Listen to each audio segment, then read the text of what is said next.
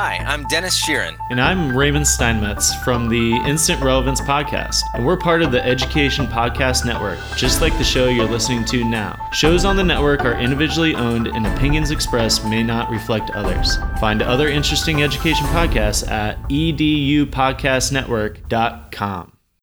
If you're constantly rushing from one activity to the next, those thoughts don't have a chance to come. There has to be open space for your mind to wander, for you to daydream, for you to come up with creative solutions to problems. And it's not by trying harder. I think it's by trying less and letting it happen and trusting that it will happen. If you go to, let's say, you have a vacation, you go with your family to the beach for a couple of days and you don't think about school at all. And you come back and you're like, oh man, I was really hoping that I was going to have this lightning bolt of inspiration. It didn't come. It will come eventually. You obviously needed a break. Your body and your mind said, I need to not be thinking about school. That was exactly what you were supposed to be doing. Hey there, I'm Amber Harper, former burned out teacher turned teacher burnout coach, dedicated to helping other teachers like you to grow through your burnout and take your next best steps toward what you want from your career in education and in life. After an embarrassing emotional breakdown in front of my teacher besties, I knew something needed to change, and that something was me. I decided that I wasn't going to settle for burnout as my sentence as a teacher, mom, wife, or friend. And I knew it was going to take way more than practicing conventional self-care to make the progress I wanted to make. No amount of manicures, bottles of wine, or bubble baths was going to save this girl. Fast forward a few years later, and I've used everything I've learned about teacher burnout and personal development to write a book, build a course, and lead a community of burned-in teachers who refuse to settle for a life of burnout as their forever reality. I've used my burnout as an opportunity to become an active participant in my life, in the classroom and here on the mic, using all that I've learned to teach kids and serve teachers. And you can do the same. The Burned In Teacher podcast is one part burnout and all other parts action, inspiration, and support to help you grow through your burnout and live a happier, more fulfilled career and life. So take a deep breath, my friend, because you're about to take your next best step to becoming a burned in teacher. Now let's get started. Well, hey there, Burned In Teachers. Welcome to episode 114 of the Burned In Teacher podcast. So you probably heard a really familiar voice at the beginning of this episode in the pre-roll, and it is Angela Watson, and I'm so excited to share my interview with her. You'll hear me say it in the interview, but I have followed Angela for years, and I know that many of you are very familiar with her. In our conversation, I paid very close attention, and of course, as I was editing the episode, I really listened deeply to what she had to say and about how I can apply what she is preaching to my own life. And especially, going back into the classroom in the fall, I have had a lot of those feelings of, moving from one task to another and balancing burned in teacher and what it is that I can do to support teachers through the summer and how I can support myself as a teacher going back into the classroom in the fall. And I've decided that as I've listened to my gut, and because, like I said, I'm constantly rushing from one task to the next, this episode is airing on June 21st. And my husband's last, quote unquote, last day of school is today, the day that I'm recording this. And I was just in my classroom today, just kind of going through some things and, just kind of taking it in, spending time in this space, as I've gone through this entire process of really considering deeply going back into the classroom, I have paid attention to how I feel more than I probably ever have in my entire life. When the position opened and I noticed, I thought about how I felt. I felt excited. When I decided I was going to email the principal, now my principal, about this position and the potential of maybe sitting down and chatting with her, I paid attention to how I felt. I felt excited. It felt right. When I drove to the school, I paid attention to how I felt. I felt excited. I felt ready. I felt calm. I felt calm even. And if you know me, for me to be calm, that is a good feeling.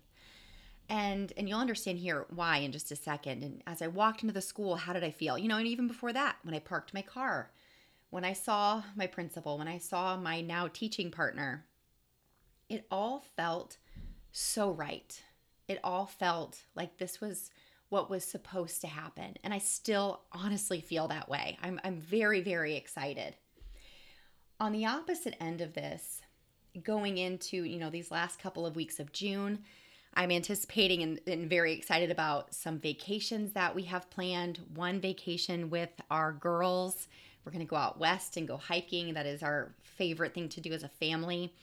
We have a really fun boat trip planned with some of our very closest friends when we get home. And I'm going to be honest, when I think about the work that I need to do for Burned-In Teacher right now, I'm paying attention to how I feel about that as well. And I am exhausted. I'm very, very tired.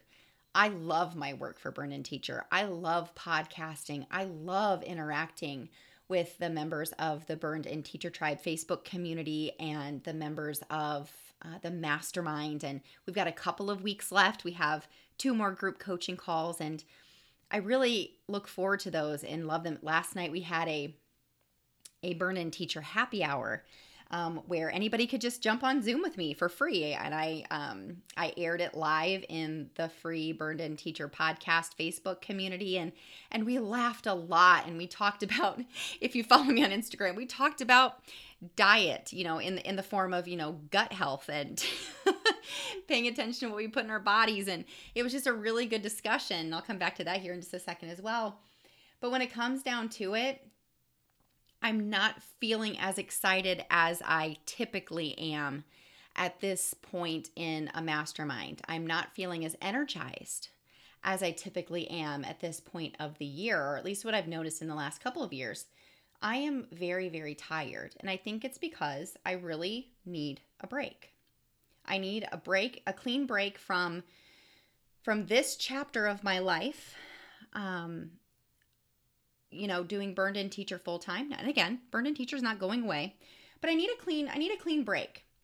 And this is because I really want to get into the mindset of how is it that I can set myself up for the most success going into the 2021-22 school year as a full-time teacher and as a teacher burnout coach on the side, because I am going to be doing both. And I really need a clean break to do what Angela will talk about in this interview, which is take time to regroup, take time to step back, to dream, to really pay attention to how my body and mind are feeling. And I'm starting right now. And I was telling myself the story that I would air this episode, this interview with Angela, and then next week I would do an entire solo episode about everything that I'm doing. And honestly, I just don't have the energy for it. I don't want to do it. And you'll hear Angela. It was funny. So when she said what she will say in this interview, she just said, "Why? If I don't have to, why would I tell myself that I have to?" And something that I think we'll talk about a lot in the coming, whenever the podcast starts back up again in August, is asking ourselves why. Why are we telling ourselves these stories about what it is that we have to do or don't have to do? And I'm going to lean into that. So this is going to be the last episode here in June and for the rest of the summer. And the podcast will be coming back in August. And, one thing that's been really tiring is I have been batching interviews. I've talked about blocking and batching a lot here on this podcast and how it's helped me so much. It helped me when I was teaching full time. And you better believe that I'm going to be doing that again, going back into the classroom in the fall. And I've been recording some wonderful interviews with other educators that I'm really excited to share with you in the fall. But that takes a lot of time and energy to do, between 6 and 10 interviews. And now I'm going to make the most that I possibly can out of the next few weeks of my summer with my family. My girls are home too. So I think that's something that I'm also needing to pay attention to, is that when I'm in here working and doing this work that I love, my kids are out, doing whatever it is that 13-year-olds and almost 20-year-olds do. And I want to be part of that. And I can. So So what I'm going to be doing for the next few weeks of my summer is, of course, taking these vacations that we're so lucky to be able to take with family and with friends. But I'm also really going to be leaning in and focusing on how I can set future Amber up for success. And I know you've heard me say this before. So I told you that this week I would kind of let you know what those things are. So number one, I am going to focus on learning how to efficiently and effectively and simply fuel my body so that I can feel and do my best every day. You know, if you follow me on Instagram, you know that I love to work out. I have a pretty good exercise routine. That's become a habitual part of my life.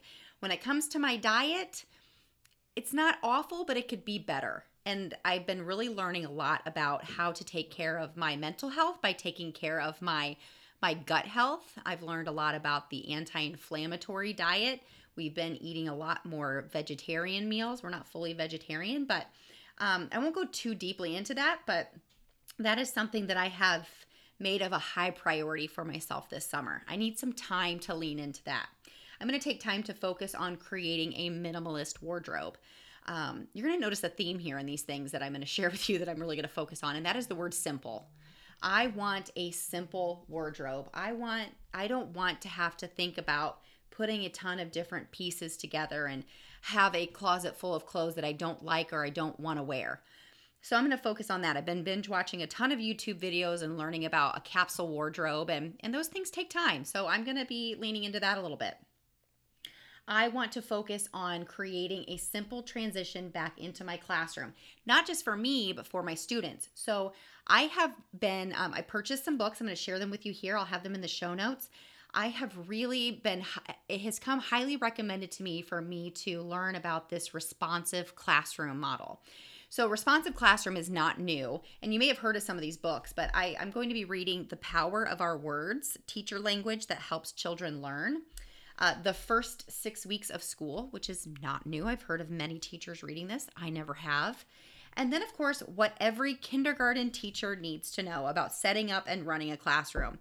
And so far, I've dove into these books a little bit each just to kind of see what they're all about. And I am so excited to really to get my highlighter and a pen and just dive into these things about how I can set up an inclusive classroom that focuses on social emotional learning so that I can really connect with these kids and help them to love learning and love school.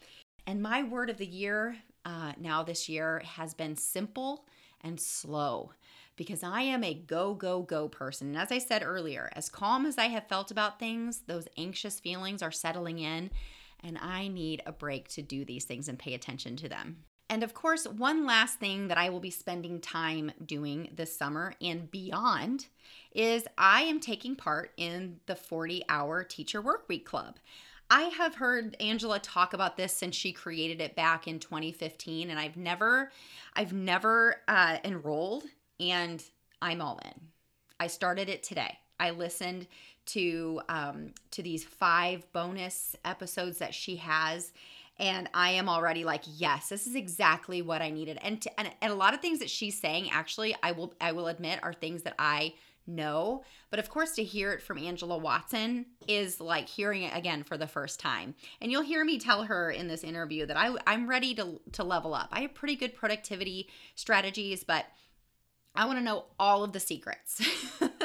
So in addition to creating an inclusive, collaborative, a strong community of learners, I also want to be an effective and efficient teacher. I want to use my time the best that I possibly can, because I will be balancing family life, the life outside of work, and of course, working full-time as a teacher and burned-in teacher. So time management is going to be extremely important to my success. And I want to let you know that I am an affiliate of the 40-Hour Teacher Workweek. So if you want to check it out and you want to join us, go to bit.ly/40HTWBIT. Again, that's bit.ly/40HTWBIT. And Angela and I and the thousands of other teachers who are enrolled in this club would love to see you there. So before I dive into this interview, I really want to wish you a summer full of rest and relaxation and regrouping and rejuvenation, all the re's. So when we restart our school year, we are showing up as our best selves. And I can't imagine a better way to end this season of the Burned In Teacher podcast than with talking to somebody who has really been a long distance virtual mentor of mine. She didn't even know it. For years, and to really give yourself permission, as I'm giving myself, to try less. I know that's something that I need in my life so badly, is to try less, live simply, and breathe deeply, and rest hard, right? We work so hard. Let's rest hard too. Let's listen to ourselves. And I will still be around on social media. You may hear me, you may have me jump into your inbox here and there throughout the summer, but I am just going to take this as an opportunity to start the new chapter of my life as a kindergarten teacher and your teacher burnout coach. And I'm so excited. All right, Burn-In teachers, I will see you soon. Let's dive into the interview.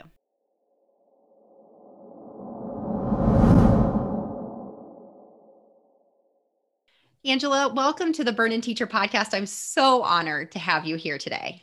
Hey, Amber, thanks for having me. So tell us a little bit about you. I'm pretty sure that most of my listeners are going to know the name Angela Watson, but for those people who are new to the podcast or new to podcasts at all, maybe this is their first time meeting you. So tell us a little bit about your teaching journey and what it is that you do now to support educators. Sure. So I was a classroom teacher for 11 years.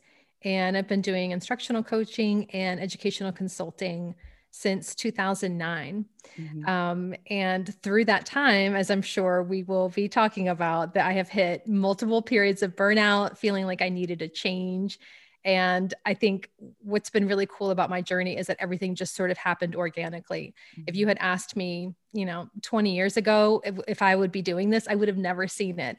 And I feel like even 5 years ago, I never would have seen it. So it's really cool to think about a career in education as being something that's always kind of evolving. There's always new possibilities as new technology comes out. There's new things that you can do, and just sort of following the things that really get you excited and make you want to try something new. And for me, it's been a lot of sort of chasing those fresh new challenges and trying to solve ever increasingly big problems in education. I've often said, and it's not funny, but it is coincidental, if not ironic, that, teaching is I've always had this feeling of, gosh, can it get any harder? It can't possibly get any harder. And then COVID was like, hold my beer. Let's just check this out, and it was such unimaginable challenges. And I know you and I have both, in addition to many other, people who are focusing on teacher and educator wellness, have really touched on and tried to help in these situations. So, quick backstory. I found the Truth for Teachers podcast back in 2015, 2016. And actually, it was the summer after I started Burn-In Teacher. So I started listening to education podcasts around that time, and found you, and you had just started the 40-hour teacher work week. And I just think back to that summer when I was listening to you on our way home from the Outer Banks and thought, wow, maybe someday I can have a podcast and I can help teachers in this way. So I'm not gonna lie, I'm fangirling a little bit.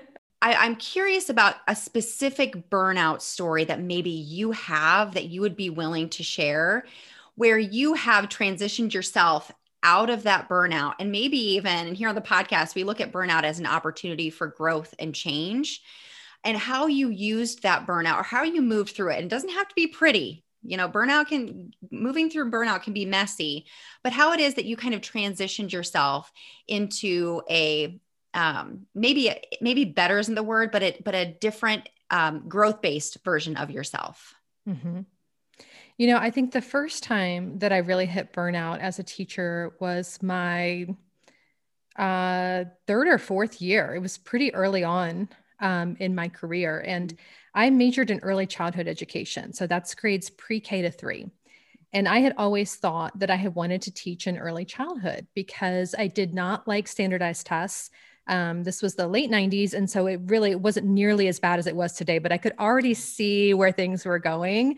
And I'm like, I do not want to do that. I want to do this very like child-centered, way of learning that is very play-based and all of that kind of stuff, which even back then was only really happening in early childhood. The transition away from anything child-centered, I feel like, into a more standardized approach to education had already begun.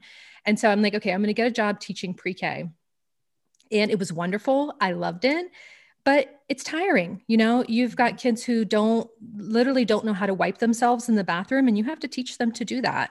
Like really, really basic things. And as a teacher, I felt like there were things that I wanted to do with my students that they couldn't handle at that age. I was like, it would be so cool if they could walk into the room and read something that I had written on the board and then do that thing instead of me having to like have picture cues or something. Like I was like, oh, we could do all these group projects, but they can't do that. So I just started to feel like I was missing out on some of the cool learning strategies that I could do with my students. And I thought about leaving teaching altogether. It's like, maybe I just don't want to be a teacher anymore. I don't know. But I remember going into the dollar store and seeing these little, like cute little shaped erasers that I had always used for math manipulatives for my pre-K kids, and thinking like, oh my gosh, if I'm not a teacher, we can't do like, panda shaped math manipulatives. It's going to be heartbreaking. Like that whole creative outlet is going to be gone. And I realized, no. I'm nowhere near ready to leave teaching at this point. I think I need to work with a different age of students.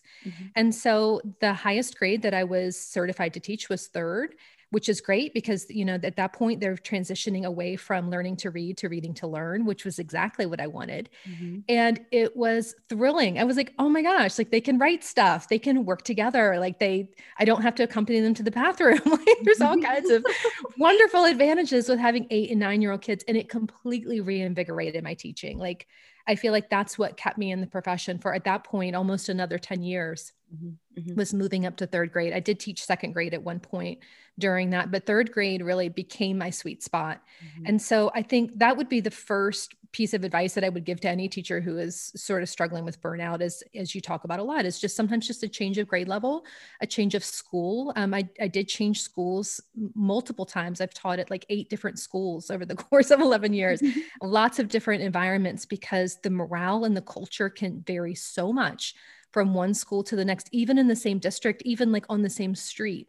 It can be a completely different working and learning environment. So I have found that in the first time that I hit burnout, that really made a big difference for me, and it helped for a long time. So a couple of things I'm pulling from that. So I remember in Fewer Things Better, you talk about the hobby of teaching and how if there's something that you enjoy doing that really could be considered work, but you really do enjoy doing it, that there's nothing wrong with that. It's that drudgery work, or those things that you're not looking forward to, or those things that you just don't love doing, that maybe you can start to think about simplifying or delegating or eliminating, those kinds of things. But really, it made me smile. Like I had my hands on my heart whenever you said, like you saw those eraser caps, like that's a sign that there's still hope. Like if you really want to keep trying, that there can be a simple shift or a big leap in a different environment or a different grade level or a different school or whatever that looks like for you, that it doesn't always have to be, you don't have to believe that this is it for you. Like, this isn't working in pre-K, so I'm not going to be a teacher anymore. Yes. And you're so right to bring up that idea of hobby work. That's something that I talk about a lot with teachers. Like there are things that are required and there are things that we do just for fun, just because we enjoy them. I loved creating center materials for my students. I would spend my evenings and weekends making games for them because it was fun for me. That wasn't something anyone asked me to do. I didn't have to do that, but I wanted to. And what's kind of interesting about hobby work is that can be what sustains you through the work, through the stuff that like you have to do and you really don't want to do, like the data collection and the email and all the stuff that's just far less rewarding. Is figuring out what are the aspects of this job that really do excite me and that are fun for me to do, and leaning into those harder, not thinking about that as like, oh, I'm doing work all the time or like teaching never ends, but like, no, I'm choosing, this is a hobby for me. I love this part of it and it can really sustain you. Yeah. And I love that you use the word choice there, because us adults, we are no different than kids when it comes to wanting to have some choice and autonomy in our work. And another thing I'm glad you touched on is that difference in culture between districts or buildings. And I can so relate to that. And I'm sure many listeners have heard me talk about the difference between two grade levels.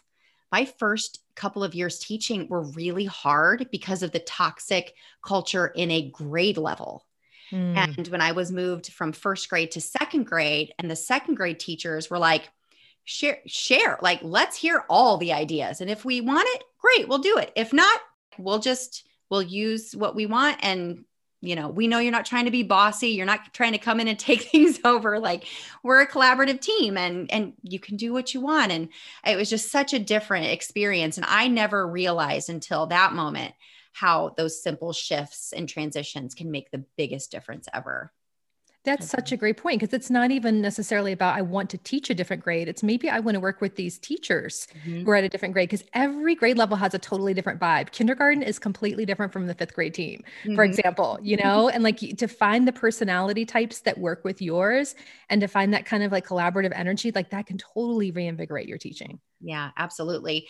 And speaking of a different grade level and different teachers and different content and different requirements, is I'm coming from a first, second, third, and a little bit of fifth grade background, and I'm transitioning into a kindergarten position.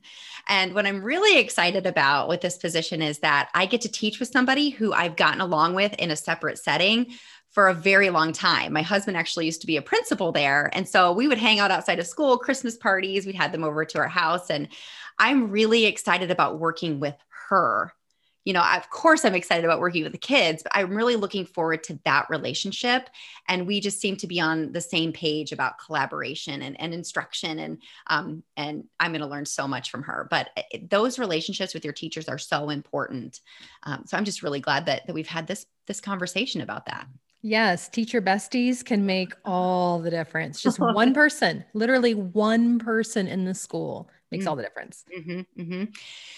So let's kind of go into this idea of transitioning. You just did a fantastic episode about regrouping after this crazy school year, and transitioning into summer. So if you kind of want to allude to that, and of course we can link this episode into the show notes, but if you kind of want to quickly go through how we can transition into a summer that is going to maybe reignite us and reinvigorate us. But then also I'm curious about, because you and I were chatting via email, and I said, I believe that summer is, of course, a wonderful time to embrace rest, relaxation, regrouping, like you said. But you and I kind of talked a little bit about, but how can we also maximize this time? And you talk about, dreaming about the future, but actually dreaming and maybe doing some things to set us up for success once school begins again in the fall. I think that daydreaming piece is really important, particularly because I think there's going to be so many people giving advice on, take this webinar this summer, do this course, do this, plan this. And I think we have to be really careful not to jump back into our pre-COVID levels of busyness. This past year and a half has created varying levels of trauma for different people, but we have all been impacted. Like, this has not been an easy time for anyone. And I think trying to move forward without healing first doesn't work. And I think expecting someone else to lead the healing process for you, or expecting your district to be super mindful of that, is probably not going to happen. And if they're not doing it, I think you have to really do it for yourself to realize that, like, this year took a lot out of you, and to really be in tune with what is it that you need in order to recover. And I feel like, a lot of it for me is really just having the mental bandwidth to take a break from thinking about everything. And there's a level of privilege to that. Some teachers have to teach summer school, or work a second job, and you don't have a whole lot of free time over the summer. And summers have been increasingly shortened for teachers as there's more PD and there's more, all kinds of stuff that's creeping into teachers' free time.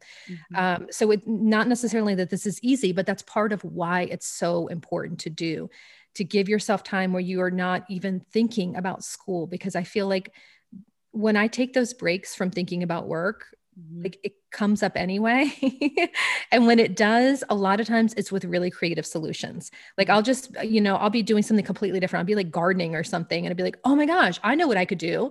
Like, oh, this cool thing could work. And that's the kind of headspace that I want to stay in, because that's really energizing. It's not where you're like ruminating on problems and worrying about what's going to happen, but it's like you're living your best life. You're off like doing your thing and not focusing on school. And then all of a sudden something will come to you that really just lights you up.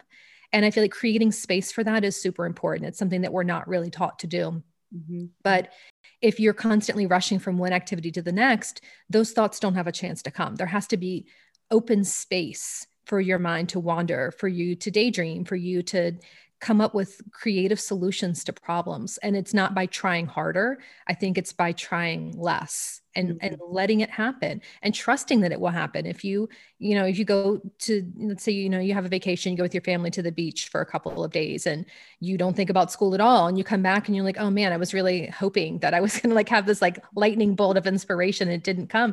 It will come eventually. You obviously needed a break. Your body and your mind said, I need to not be thinking about school. That was exactly what you were supposed to be doing. And just trusting your intuition there, that you will be led toward the right solutions at the right time. And if that means like doing the least amount possible for school this summer, then that's what you need.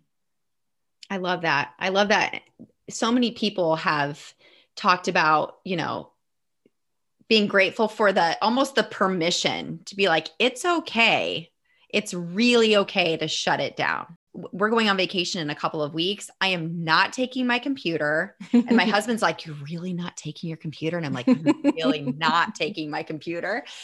Because we do. We kind of tell ourselves these stories, or we are made to feel that we should be using this time to prepare for school. And that does not have to be the case at all. That's right. And I think we feel like, well, if I don't use my summer to get ahead, then I'm just going to be stressed out. That first week back is going to be stressful. I can't wait till teacher planning days to go in and work. I need more time to set up my classroom and get everything together. And that may be true, but I don't think you have to rush to that space. I think taking the break first is going to get you better results than trying to like let school be hanging over your head for the whole summer. You really do have to train yourself to take that mental break and trust yourself. Trust that when you come back, you're going to have more energy and more focus. I'm so glad to hear you say this too, because this is where my brain has been catastrophizing, which is where we go whenever we worry. And so I'm doing a lot of winding things down that I've been doing for Burned In Teacher, and some other things I've been doing on the side. I'm winding those things down so I can gear up for going back into the classroom. And I keep telling myself these things like, well, you have to do this by this date, because if you don't, like, this is, there's going to be this ripple effect and you're not going to be prepared and you're not going to be able to focus on like my brain is like all the time about what it is that has to be done. And luckily I have the skills. I followed people like you, and I've done my own work, and I can talk myself out of that and say, no, that doesn't necessarily mean that that's going to happen. So I'm really, thank you for helping me to remember that as well. Yeah. You're not the only one. For sure. So when we take that, when we mentally distance ourselves from all things work, and we take that break and we do the gardening or we do the vacationing, doing those things that make us, like you said, living our best lives, when it is time to start thinking about school and how it is that we can set ourselves up to continue to live our best life when school starts. Because I think there's sometimes this belief that there's this fence that we hop over, or there's this door that we go through, that it's like, okay, this is summer me, this is my best life me, and now there's teacher me. And I don't subscribe to that. I think that we can live our best life and be an effective teacher at the same time. So do you have any suggestions on how how teachers can, in a healthy way, do some work that maybe doesn't necessarily have to do with curriculum instruction, but how we can transition back into school to set ourselves up for success? It's so interesting that you mentioned this idea of like the summer you, because one of my good friends that I used to teach with, her name is Michelle. And she said her husband always is sad in August because he was like, oh, I liked summer Michelle. Summer Oh. Michelle was like happy to see me. And like summer Michelle was like, exercising and getting fresh air and hanging out with her friends and doing all these things to take care of herself. So she was in a good mood and, was present. And she was, we had like a pretty, it was funny, but also kind of sad at the same time because it's very relatable. Like you actually are kind of two different people as a teacher. A lot of us are, and so I think about that a lot, like how to keep summer Michelle during the school year. And I've always said I was going to do a podcast on that. I need to do that at some point because I think it's really relatable.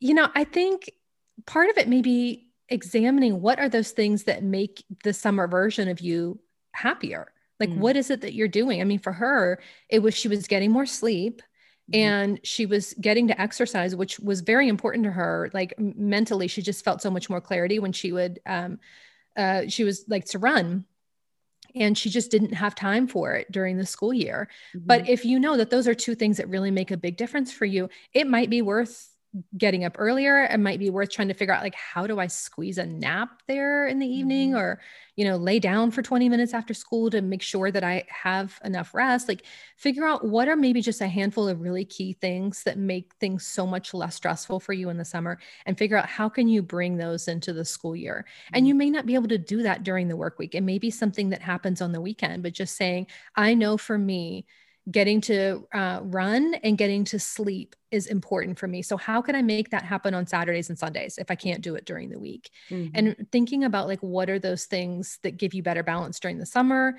How can you implement some variation of that as much as possible during the school year?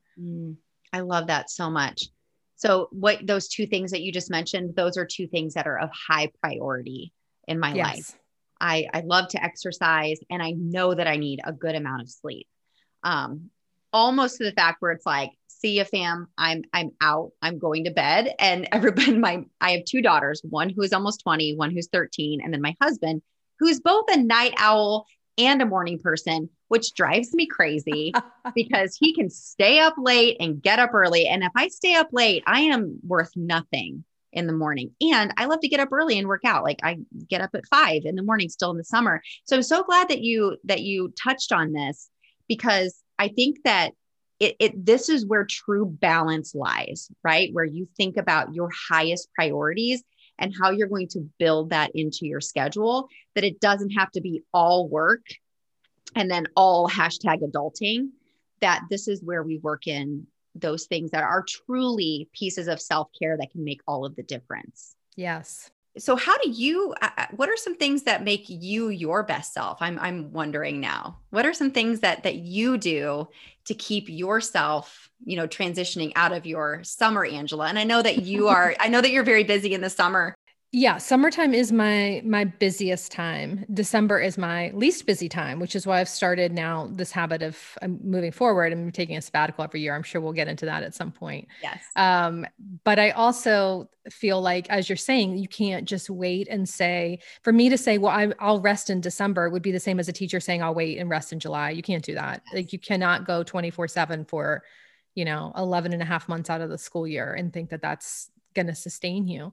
So it's been really interesting to explore like what are the things that help me live my best life, because I feel like especially as women, and I think I'm not a mom, but I think it's especially true for mothers, that you learn to always put your own needs last. And a lot of women, and especially moms that I talk to, don't even know what are the things they need to sustain themselves because they've never really had the space to explore that. If they have a spare minute, it's spent, wiping down the kitchen counters or do another load of laundry or it's something for someone else, grade a stack of papers for someone. And so they never really get a chance to know themselves. And for me, it has been really a lifelong journey of noticing what energizes me, what de-energizes me, what helps me feel better. As an introvert, I need a lot of alone time. So the more time alone, really the better for me. I discovered during COVID, there's kind of no limit to the amount of alone time that I like, which is interesting because a lot of introverts were really suffering and realizing I actually need people more than I thought. I need people less than I thought. As it turns out.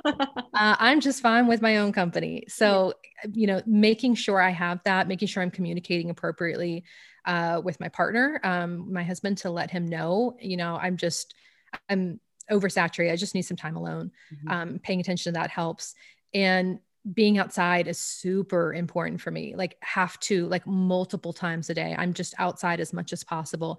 If I'm working and the weather's nice, I'll go sit outside and work on the laptop. Like anything to just get outside in nature is so restorative to me, because I find myself taking these little momentary breaks to notice like, oh, look at how the sun is streaming through the trees, or, oh, look at that little butterfly, or, those kinds of distractions fill my soul. Like it's not taking away from the work, it's actually adding to the work, and it's making it feel like I'm actually present in my experience.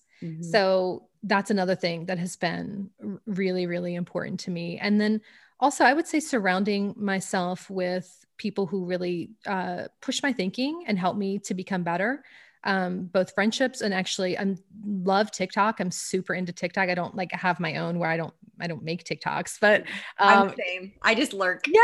Yeah, exactly. Like I just follow awesome people. And every time I open that app, I'm like, gosh, I just learned so much about myself. I just learned so much about the world. I learned so much about how the patriarchy functions, how capitalism functions, how white supremacy functions. Like I feel like I learned so much, and it's all these like, whoo, mind blown moments. Yes. Like, I feel like it's actually personal development for me, TikTok. Do you feel like that? I totally feel that way. Because what also intrigues me is like, wow, these people are brilliant. Like they just taught me so much in such a short period of time.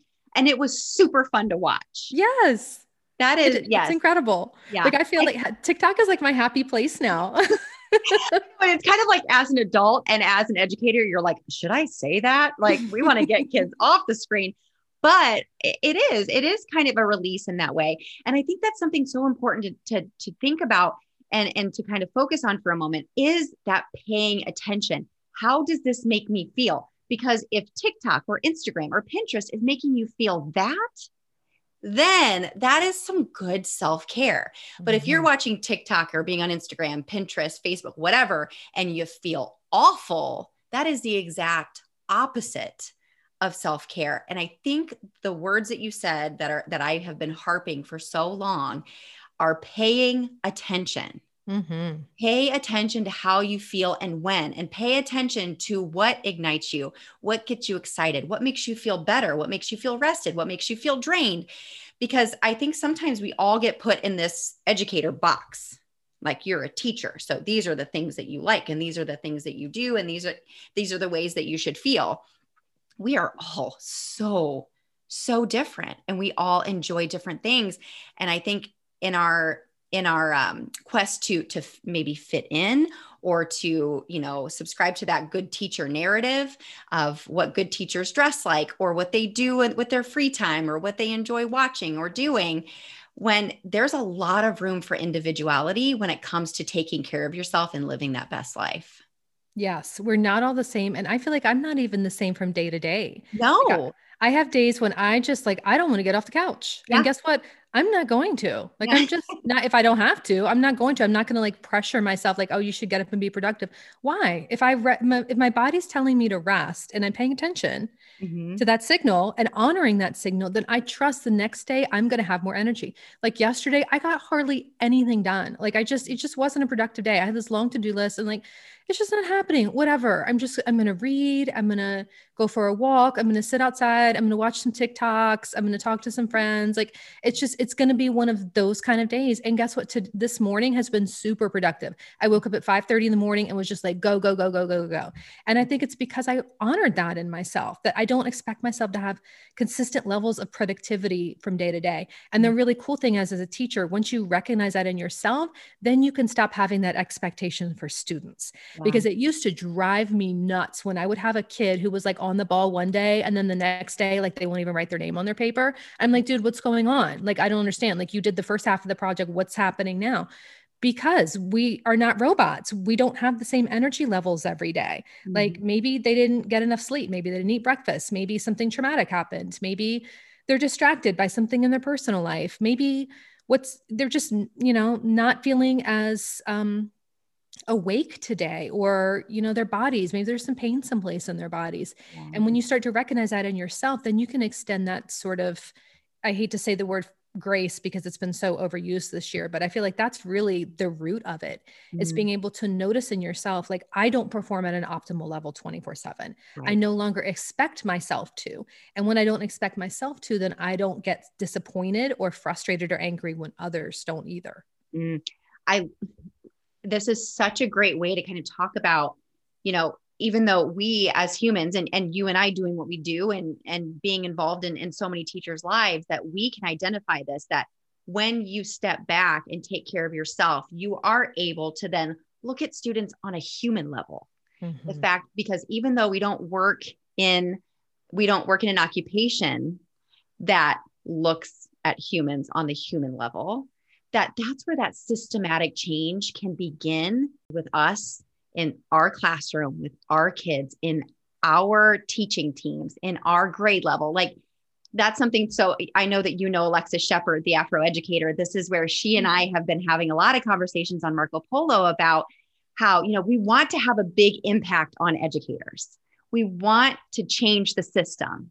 But when it comes down to it, I'm deciding not to be in politics. I'm deciding not to be part of that, the bureaucracy of it. I'm choosing to be a teacher. Therefore, I'm going to choose to focus my energy on systematic change at a smaller level, with maybe the teachers that listen to this podcast, maybe the teachers that follow me on Instagram, maybe the teachers that I get to teach with in my building, and that we can create small ripples of change, one teacher, one kid at a time, by first of all focusing and paying attention to us and what we can do to be that change. That's right. And when you lead by example in that way, you give other people permission to do the same. And that's something that, like, I didn't realize until so many people told me that like, seeing the way that I structure my time and the way I live my life has made them feel like, oh, okay, well, she can do it. And she's not like, a total loser.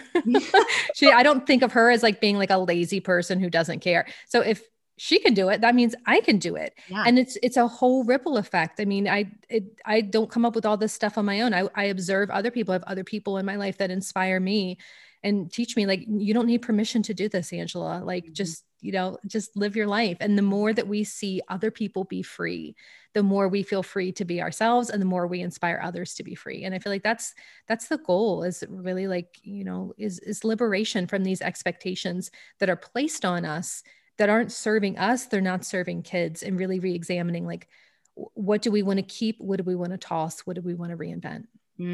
Which is another perfect transition into asking you about the 40-hour Workweek Club. So I know that this episode is going to air here in mid-June.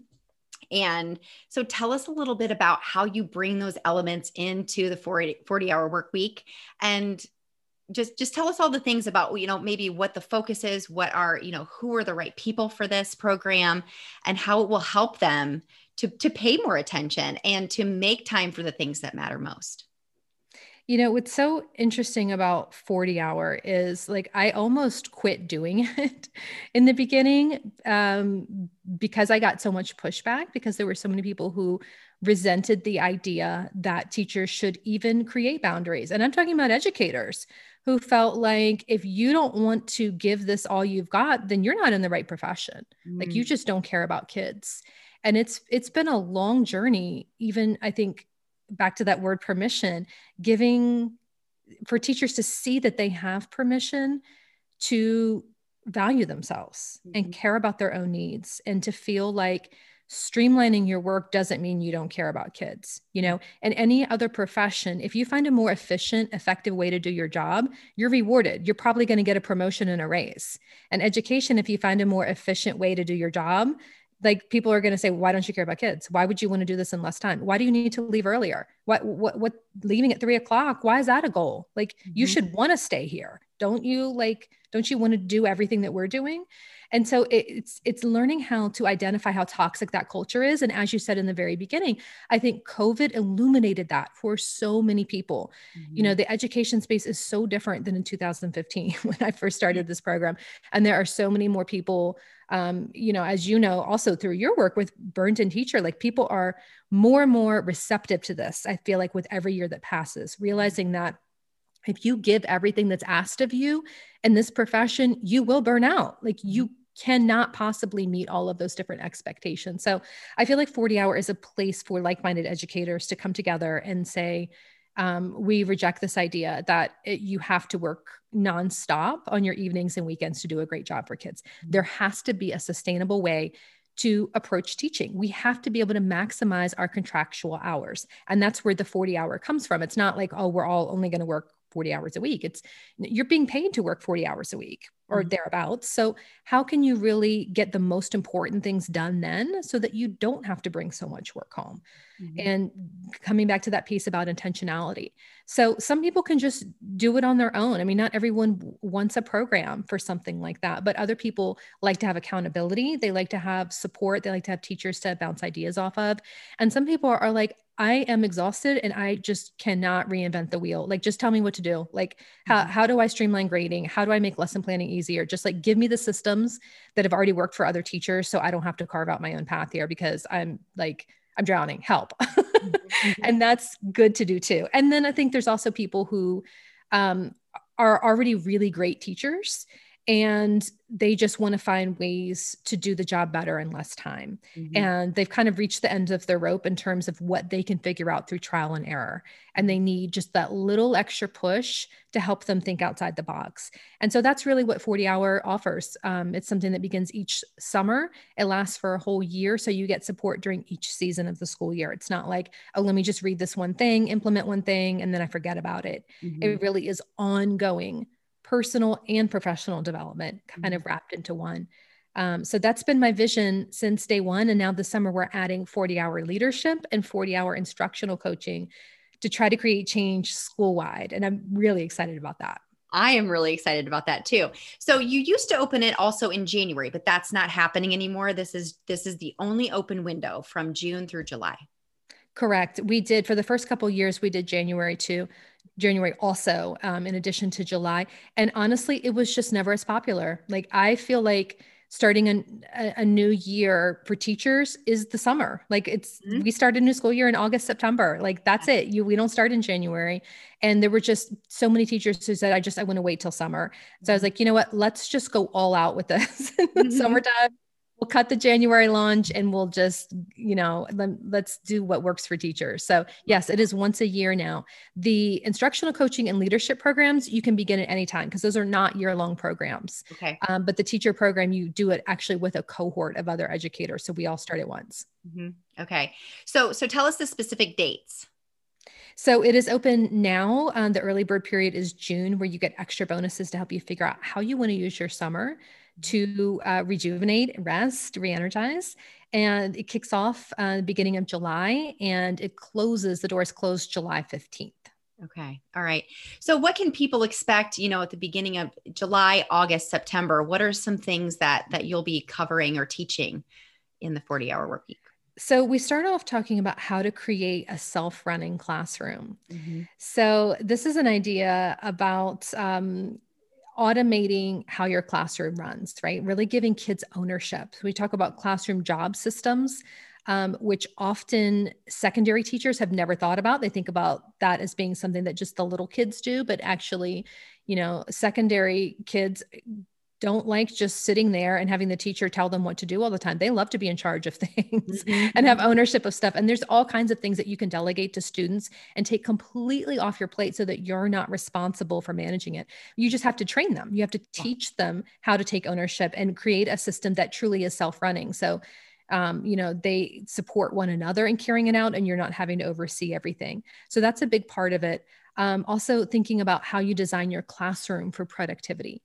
So we talk about how you are the UX specialist for your classroom, meaning like a user, the phrase is user experience. Yes, it's like that. Like your user design on a website, like the web developer's responsibility is to make sure the website is easy to navigate, that you can find what you're looking for. And we've all been on poorly designed sites before, and it's so frustrating because you're clicking all over the place and you're sending unnecessary support messages where it's like, if the site had just been designed better, you wouldn't have even had to ask for help. You could have just done it independently. And if we think about our classrooms in that way, you can set up your classroom to support your routines and procedures so that kids aren't asking for help, so that they know intuitively what to do. So there's built-in reminders, and it's sort of like a fail-safe program where it's actually harder for kids not to follow the procedure than to do the procedure, to really automate it and make it make sense. So it's not just about a classroom that looks nice, but one that really runs smoothly. So those are just two of the things that we talk about in July. And you just kind of pick and choose what you want to do. You don't have to do it all. Not everything is going to apply to you or appeal to you. So there's lots of different choices for all the way K through 12. And you just pick the ideas that you want, and you can come back to it because you don't lose access to it. So a lot of people come back a second year, a third year, a fourth year. You don't have to pay again. You never lose access. So you can just work right back through those same materials and go back to the things that you skipped, because I think productivity really is a lifelong experiment. It's not like once and for all, I got it, everything's great. Yeah. You change, your school changes, your students are different every year. And so learning to think of it as this giant experiment, like I'm just going to try things out and see what works and keep experimenting and streamlining until I find things that work better for me and my kids. It can be a really fun process when you think about it like that. I love it. And I am strongly considering joining myself to take myself to the next level. I'm pretty good at organizing and productivity. But I have to admit, over the last several years, it's always piqued my curiosity. And now that I'm going back, I'm thinking, why not? Yes, we would love to have you in the program. And of course, I would love to. And I am an affiliate now for the 40-hour work week. So I will definitely let people know about this at the beginning of the episode, as well as of how they can learn more, sign up and join us, because I'm so ready and I'm so excited about it. Yes, I want you to be going through the program with them and sharing what you learn and supporting each other. Yeah, I think that's going to be amazing. And I'm excited for you. Oh, thank you so much. Well, Angela, can you let people know how they can find you, if in the small chance that they've never heard of you, where it is that they can learn more about you? You can go to truthforteachers.com. We are transitioning my whole website over to that. That's going to be launching in August, but that URL does work now. That's the best place to just find links to absolutely everything. truthforteachers.com. Okay, fantastic. Angela, thank you so much for joining us here today. It has been such a pleasure and really a dream come true. I have been listening to you for years and years, and you really have paved the way over the last almost 20 years for this focus on teacher well-being and systemic change. And I really appreciate all of the work that you've done. Well, I really appreciate you saying that, Amber, because I think you are amazing, and I'm really happy to be here. And I am a huge fan and supporter of your work as well. So it's just really cool to connect with people who have like-minded visions. Oh, thank you. Well, I know this is not the last time that we're going to talk. So definitely not. I'm so excited to keep this going. Well, my friends, take a deep breath, because you just took another step to becoming a burned-in teacher. Burn on, everybody. If you enjoyed today's podcast episode, you can head over to burnedinteacher.com, where you can access the entire vault of Burned In Teacher podcast episodes and more information about ways I want to help you go from burned out teacher to burned in human. If you enjoyed today's episode, I would be so grateful if you would head over to iTunes and leave a review and a rating about the Burned In Teacher podcast. Until next time, take a deep breath, because you just took another step to becoming a burned-in teacher. Burn on.